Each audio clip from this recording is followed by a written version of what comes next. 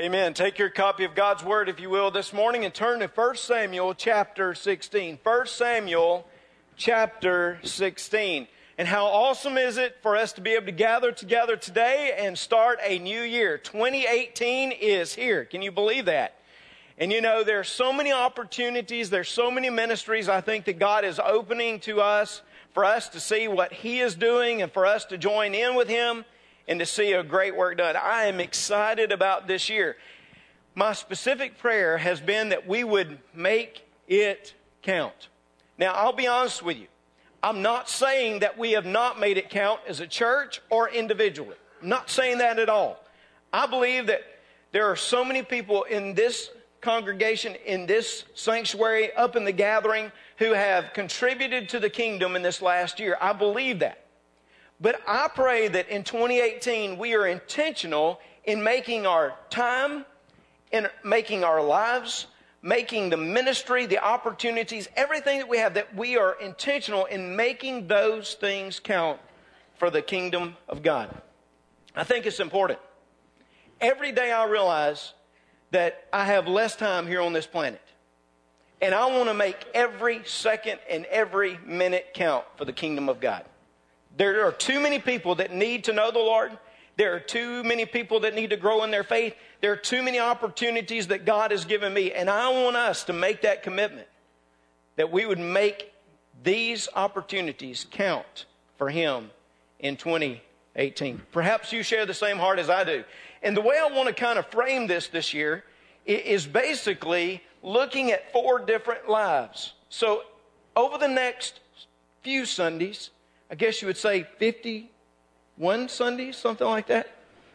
Over the next few, we're going to draw our attention to 4 different lives from the Scripture. I want us to look at these individuals. Now, let me say this up front.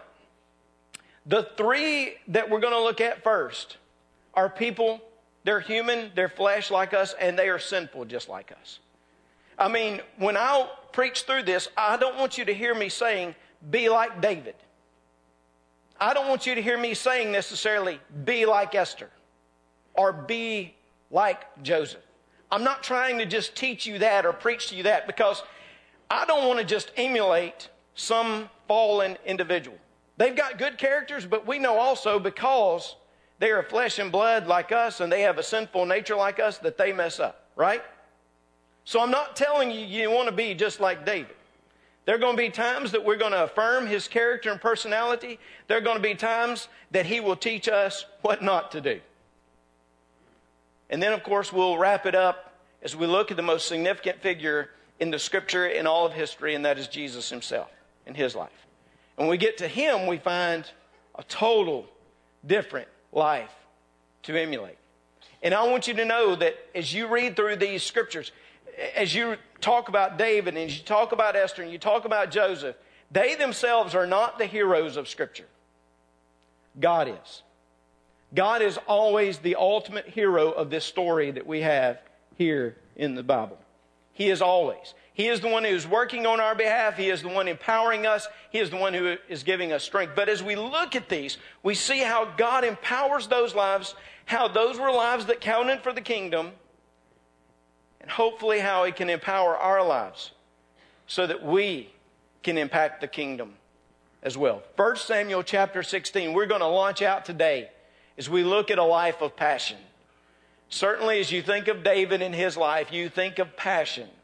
And today we'll see that passion that he has toward God, even as a young man. Beginning in chapter 16, verse 1, it says, "Now the Lord said to Samuel, how long will you mourn for Saul, seeing I have rejected him from reigning over Israel?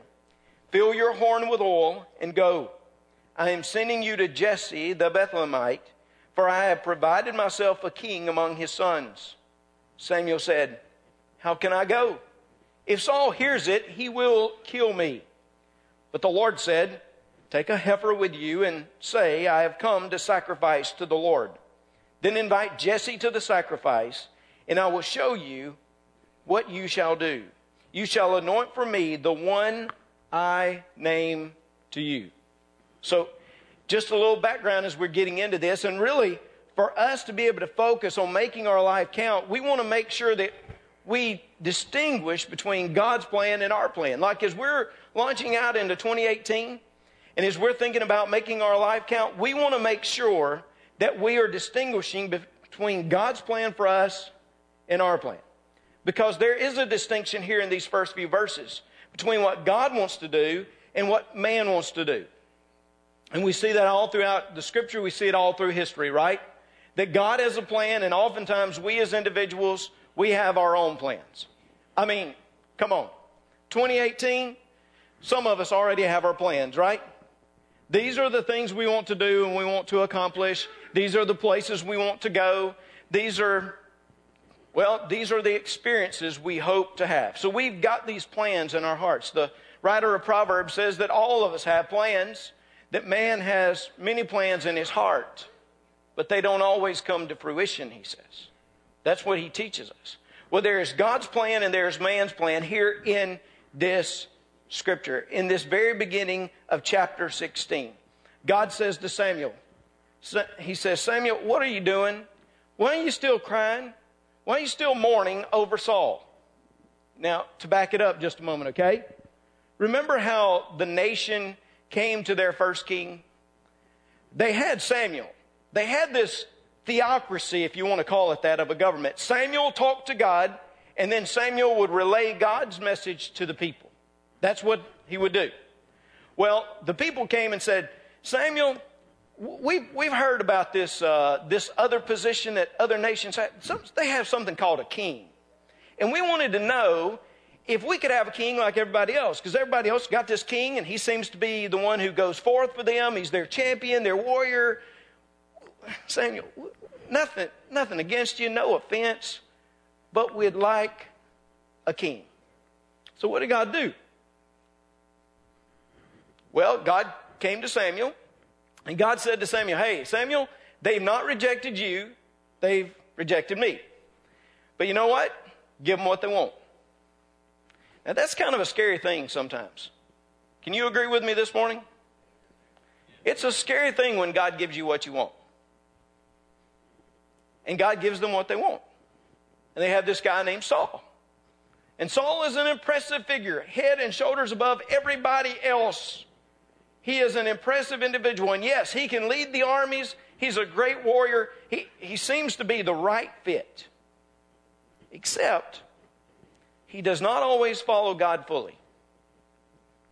Really, if you look at his life, you'll see where he willfully disobeys by offering a sacrifice that he should not.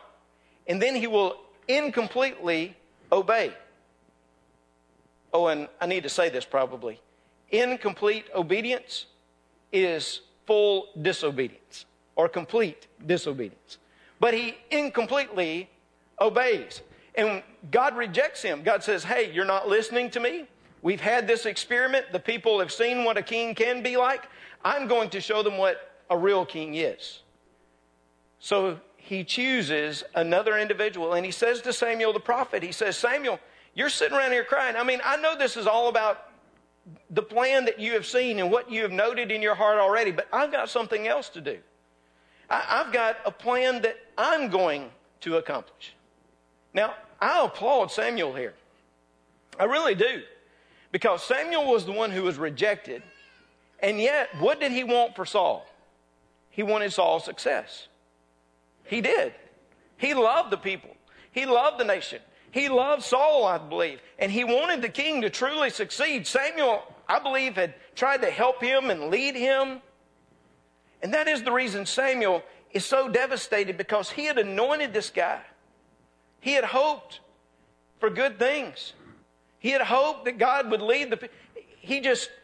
Samuel, the prophet of God, is mourning because all he can see is the plan that he had established, the plan that he had been on. He could not see what God was doing afresh and new. God says, hey, I got somebody. I've already got a guy picked out. All you got to do is go down to Bethlehem. There's a little hamlet down there, and there's a guy named Jesse. And Jesse's got some boys. And from among those boys, you will find a new king. Go down. Well, Think of David for a moment. I know that's where we're getting to, and this is the call of David. But there's David. Where is he? Where is he? You can fast forward. Some of you have already been reading the scripture anyway. You haven't been listening to me. So you've read through. Where's David? He's out in the field, taking care of the sheep. There he is. I'll go ahead and say that he's a young man. We know, I believe personally, maybe somewhere between the ages of 10 or 13, could be as old as 15, 16. We don't know for sure, but he's a young lad. He's kind of out there with the sheep in the fields. And let me ask you just, what do you think he's planning for the day? We talk about God's plan versus our plan. I mean, certainly Samuel had other plans. We see that. I mean, God was like, hey, I've got something else I want to do. And Samuel's like, hey, I just can't comprehend this. Saul was the king. He is the king. I'd anointed him. It seemed like this was what was supposed to. And God said, no, I've got another one. We know that Samuel had his own plan, but think about David. David's out there in the field. He is not privy to the conversation between God and Samuel here. Not at this point. He does not know anything about this.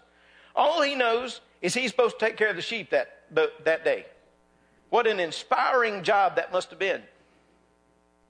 I mean, to be out there with the sheep. He's just a young guy. He's just making sure that they don't run off and everything is going well and nobody comes and tries to attack them. Or he's doing all these different things for the sheep. He wasn't thinking, well, you know what? I bet today God is speaking to the prophet and telling the prophet that I'm going to be the king of this nation. He didn't know that. Because God had a plan and he couldn't even recognize it. He had his own plan. He was doing his own thing. But I love this about God. Because just when we have our own plan and we're doing our own thing, God just like interjects himself into the moment. And says, hey, this is what I want to do with you. You've had some of those moments, right? You were sitting at your desk, you were doing your own work, and then all of a sudden a call of opportunity came. Maybe you were finishing up college. You didn't know where you were going to move to, what was going to happen. And the phone rang, or a text message came through, or an email. Somewhere, all of a sudden, there was a great opportunity. You didn't know that those conversations were happening in other cities. You didn't know that those conversations were happening at all among people. But God had initiated his plan. So in December, I got to celebrate 4 years of being here at Temple and being arrested. And I'm so thankful that God called me here. But you don't have to. Go ahead, yes, do it. If you're going to do it, don't do it half-heartedly, all right? Just kidding.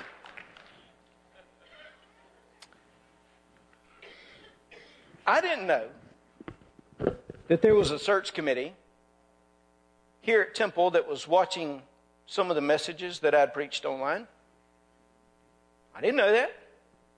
I didn't know that there was a guy that was here, a member of Temple Baptist Church, who had spoken to the committee and said, hey, you ought to maybe think about Reggie Bridges. He never called and told me that.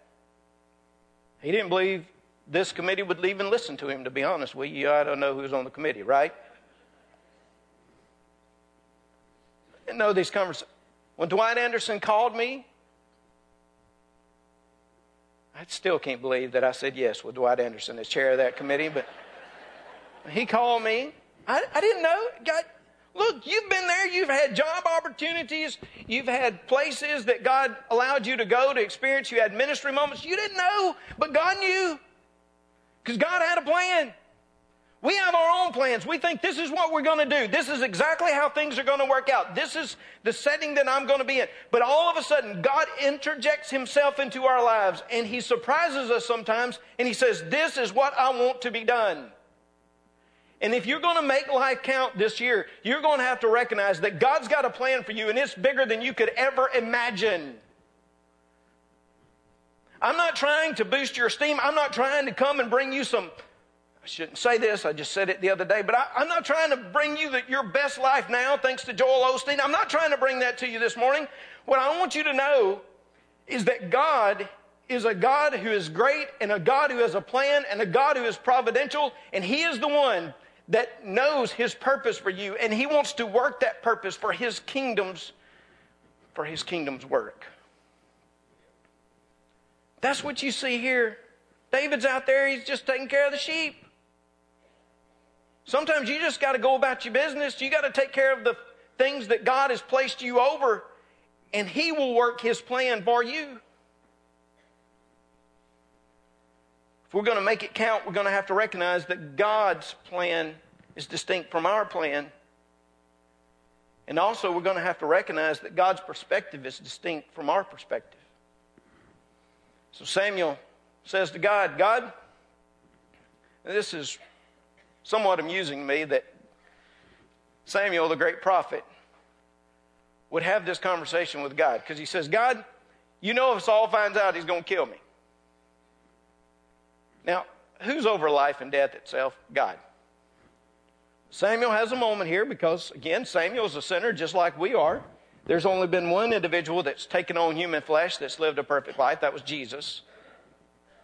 Samuel looks at God and says, you know, Saul's going to hear about this, and he's going to kill me. God says, hey, what I want you to do is go down and tell him you're going to have a sacrifice. You need to have a sacrifice. Take a heifer with you. Go down. Invite the family of Jesse. You do what I'm going to tell you. I'm going to name that person for you, that individual. So look at this. Verse 4. So Samuel did what the Lord said. You ought to underline that and say, hey, 2018, that might be my goal. Just do what He says. Even when it doesn't quite fit into your plans. Even though it doesn't always make sense to you. He did what the Lord said. And he went to Bethlehem. The elders of the town trembled at his coming and said, do you come peaceably? I mean, this is the prophet of God. He's coming down to make a sacrifice. He's bringing a heifer. Really, if you understand the Old Testament, he's bringing such a sacrifice as this. It's kind of the idea that a murder is taking place. There may be some legal actions. I mean, they don't know exactly what's all happening. And they're like, are you coming in peace? I mean, how are you coming to us, Samuel? Verse 5, and he said, peaceably, I've come to sacrifice to the Lord. Sanctify yourselves. In other words, get yourselves ready. Prepare yourselves. And come with me to the sacrifice. Then he consecrated Jesse and his sons and invited them to the sacrifice. And so it was, when they came, that he looked at Eliab. You can almost imagine this here in this little hamlet town and in this probably small venue. Samuel is there. He has the horn of oil to anoint this new king. He's there, ready. He sees this guy walk in. His name is Eliab. He's the firstborn. And he looks at him and he says, surely the Lord's anointed is before him. In other words, it's got to be the guy. Got to be the guy. He can see him across the room. Got to be the guy. Names were significant in the Old Testament times. In some ways, they're still significant today, but especially during the Old and New Testament times. Names were so significant. They spoke about personality, character. They talked about mission in some ways. I mean, think about it for a moment. Jacob and Esau. Take those names. They're kind of classic names to see how their name is significant to their character or to their physical appearance. Esau. What does Esau mean? Like the red one, the hairy one. I mean, he was born, remember the scripture says he was born with all this red hair. It's just like everywhere, and they just said, Esau. That's Esau. I mean, how would you like to be the red hairy one? I mean, no wonder he might have had a little bit of issue with his family. Maybe, I don't know. But he's Esau. Jacob, it means the grabber, the heel. Because when he is born, the twins are born, he is grabbing onto Esau's heel. So he's named Jacob. And how appropriate was that? You look at his life, it stuck. His whole character was that of a heel, a deceiver, a grabber. When God changed Jacob's name to Israel, it was the idea that it was one who had struggled with God and seen God, and some translations might even, or some terms may even say that it means something like prince, because God changed his name and changed who he was.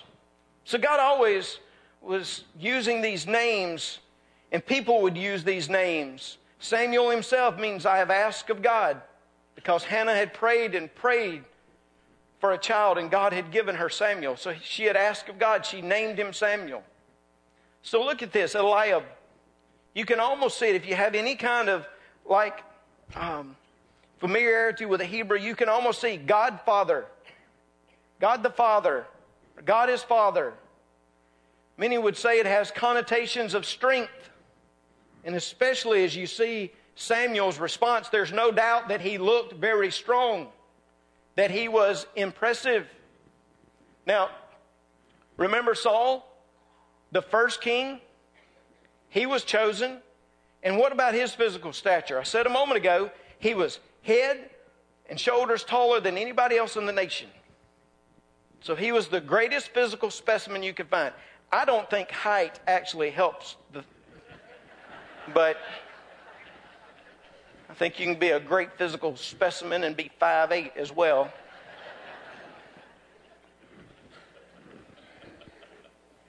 But he had anointed Saul because Saul was physically impressive. He was a tall guy. He was the military leader. He was a general, and he was good at that. So what did Samuel think? That's how God's going to work again. Because our expectation is always based upon what we've already known. Have you ever noticed that in our lives? We just think God's going to work exactly like he did last time. Guilty as charged. And Samuel says, oh, this has got to be the one. I mean, this is the strong one. He had been the most athletic at BHS, the Bethlehem High School. He was the one.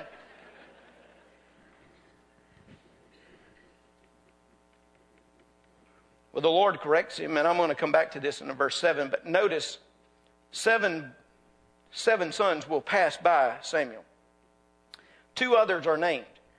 I do believe it is significant that we're given only these 3 names, because each one, again, points us to their personality or their physical appearance. Maybe it is the one who is strong, the muscled over one, Eliab. Or maybe in verse 8, Jesse called Abinadab, made him pass before Samuel. And he said, neither has the Lord chosen. This one, Abinadab, means like noble one or son of nobility. He's the noble. He has the persona. He has maybe it's like the bloodline, the noble character of a king. There's something about him that just appears that he would be a good king. For me personally, I think this idea of nobility means that he probably could go and relate to people and relate to other kings and other leaders, and he could do all that he needed to do as a leader and as a king. He had that great ability. See, he probably would have been Mr. BHS. You know, he is the one, Bethlehem High School. I think he probably would have been. And then Shema. I mean, the name says it all, right? Shema. It means to stun. You talk about a good-looking guy. Wonderful-looking man. It means astonishing. That's what it means. So he sees all of those. But again, back in verse 7, the Lord said to Samuel, do not look at his appearance or his physical stature, because I've refused him. For the Lord does not see as a man sees, for a man looks at the outward appearance, but the Lord looks at the heart. See, if we're going to make it count, we've got to distinguish between God's perspective and our perspective. What does he say about our perspective? He says, we're concerned about abilities and appearances. We're concerned about the outward. And that's where we put all of our credence into. What somebody looks like, how somebody can do certain things or achieve certain accomplishments in their lives. Look, I am very grateful that I got a scholarship. Some others get scholarships for their abilities, their strength. I think that's a good thing. I'm not against that, but I'm saying to you, you can look at our whole society and see how we place the emphasis upon the outward appearance and ability of somebody. When I grew up in North Mississippi, one of our traditions as a family, this is going to be sad for some of you, but one of the traditions of our family is that we watched Miss America. September came around, we watched Miss America. I just kind of liked it because you just have to know, my family wasn't always together for certain. It was kind of cool. We were all watching the same thing. Kind of do it. We were watching, and again, nothing against pageants, so we loved it. I'm trying to get to root to Miss Louisiana now, and I do when it's one of our people, but Miss Mississippi, I always wanted to win. We didn't have many other things to cheer for in the state of Mississippi, so we hoped. We'd look at it. It was a comical scene. Comical. My mom would prepare herself for the night before we watched Miss America. Her preparation meant that she would put things on her face. She would put some kind of bag or something on her head. And she put on something called a duster. And I have never figured out why they call that a duster. I don't know if she'd been using it during the day on the furniture or what. I don't know. But here she was. She would have this, and it was so cool. She would be sitting there. I had this distinct image of her sitting there in a chair and looking at these people and saying, you know what? Her nose is so far to the left. And she would critique them. And I never said anything to my mama because she was my mama, okay? But I was like, this seems so strange. My daddy would look at the abilities. I remember one specific night when in the talent portion, this lady was walking across some glass and everything. And he's like, that's not a big deal. I could do that. And I was like, Daddy, you couldn't do that, all right? Let's not even pretend. Yeah, I could do that. Next thing I know, my dad is up. He makes a kick, and he is on his back in the floor. We did get him to the bed that night, and I could hear him all night long. I didn't sleep because he was in agony of the pain from the fall. It was always an experience in my house. We get so caught up in abilities and appearances. Even in churches, don't we? Some years ago, church was in the need of a pastor. They were having trouble getting a pastor. It wasn't because they weren't getting applicants. They were getting plenty of applicants. But every time they came together, the committee wanted to find something wrong with this one and wanted to find something. They had maybe too much experience or not enough experience, or too much education and not enough education. One of the members finally just grew tired, and he came on Sunday morning. He stood up and he said, we have received a new applicant. I'd like to read his letter to you. I'd like to share it with you this morning. Of course, people began to just sit back and wait for the expectation and for the letter. The committee member began this way. Dear church members, he read the letter from the applicant. I am writing to apply for position as your pastor. My experience is more along the lines of an evangelist, but I believe I could fill your position adequately. I've never attended any Bible school per se, but I have a lot of field experience. Don't have a degree on my wall, or actually a wall for that matter. I've traveled around most of my life, renting, doing odd jobs to support myself, and preaching wherever I was invited. Churches, streets, even jails. As a matter of fact, I have been thrown in jail several times and been involved in a few public squabbles. I've been accused of being anti-Semitic, anti-authority, and causing disturbances almost everywhere I go. But I did have a few conversions to Christianity during my ministry, as well as a few healings. Thank you for considering my application. Of course, the people looked up and they began to laugh. Someone said, and who would that be? Of course, the answer came from the committee member, the Apostle Paul. You could hear the pin drop, just as you could here this morning. Because I'm not sure the Apostle Paul would be on our list of pastors or ministers these days. I hate when churches do surveys, especially pastor surveys. Now, I'm not saying that we can't learn things from those, and you ain't got to worry you're not going to ever have to do one as long as I'm here. I guess that speaks for itself, doesn't it?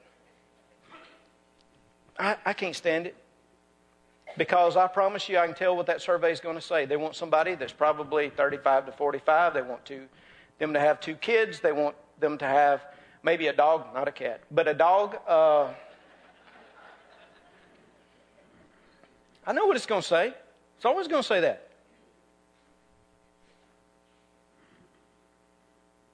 I've never really fit the profile, totally. More so this last time, maybe. But I've always thought, this is not the way we should be in churches. We shouldn't adopt the perspective of others. I remember when I walked in to Blue Springs Baptist Church to sing the first time. I didn't know I was there to lead music as well, but when I walked in the back door, one of the deacons, I was 14, one of the deacons in the back said, and I heard him, said, "We wanted a man for this, not a boy." Thank God. God gave me a good relationship as I served there and got to know George Hogue, got to fish with him and have a great time with him. Because God can change our perspectives. Because get this, the Lord said, I don't look at things like other people do, like man does. I look at the heart. And that's what's so significant here. God is the only one that can look at the heart. Truly. David, you know what it means? Beloved. Beloved. Literally, it can mean something like to boil over with love for God. In other words, when something boils over, you can't keep it in, can you? Read the Psalms. You'll see the love of God just issuing forth from David. Oh yeah, the 7 sons passed before Samuel. Samuel said to Jesse, "Are all these young men, are they all here?" And then he said, "Well, there remains yet the youngest, and there he is keeping the sheep." He's an afterthought. He's an afterthought. There's no way he could be the king. 10 to 13 years old, maybe 15 at the most. And Samuel said to Jesse, "Send and bring him here, for we will not sit down till he comes." So he sent and brought him in. Now, he was ruddy, with bright eyes, good-looking little kid. Wasn't anything wrong with his appearance. He's just a little kid. He comes in, he comes bouncing in, this little bit of a gleam in his eye. He still smells like sheep, by the way.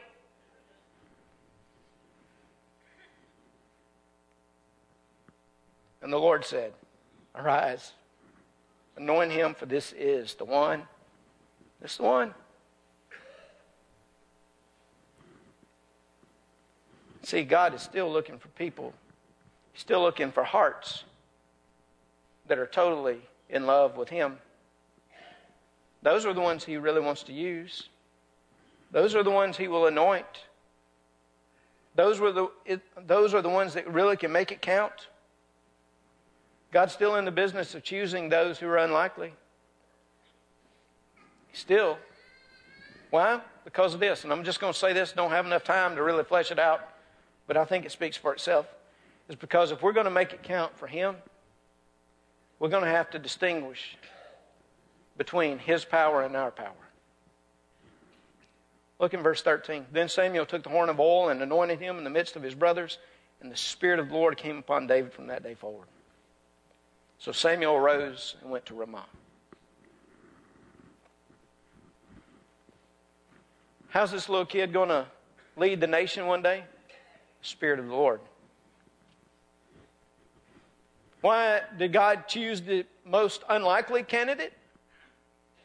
So that his strength would be clearly seen and his glory would be on full display. Why does God still choose unlikely people? So that we can't brag about our own ability or our own strengths, so we're not the ones getting the credit for it. He chooses the unlikely so that only he will get the glory and the honor for it. And he's still doing that. 2018, I think he's still going to do that.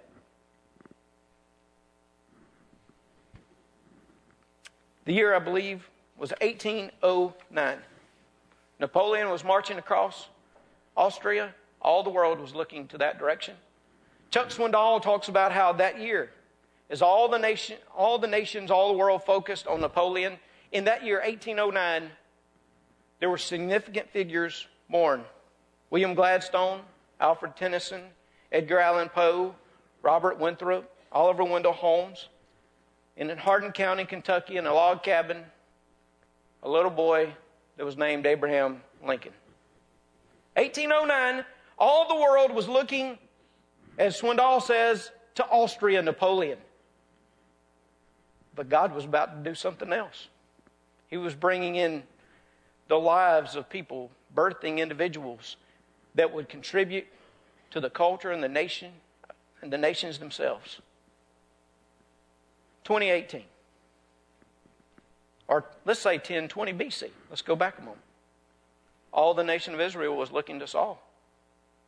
They didn't realize there was a little shepherd boy that God was about to get a hold to and about to make a difference. Now, 2018. There's so many things on our hearts and lives.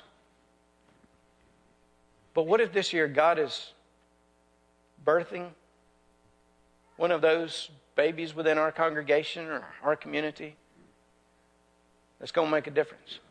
What if it's this year that there's going to be that college graduate that has his own or her own plan, and God just interjects himself into that life and says, no, this is what I want, and moves them in a tremendous way?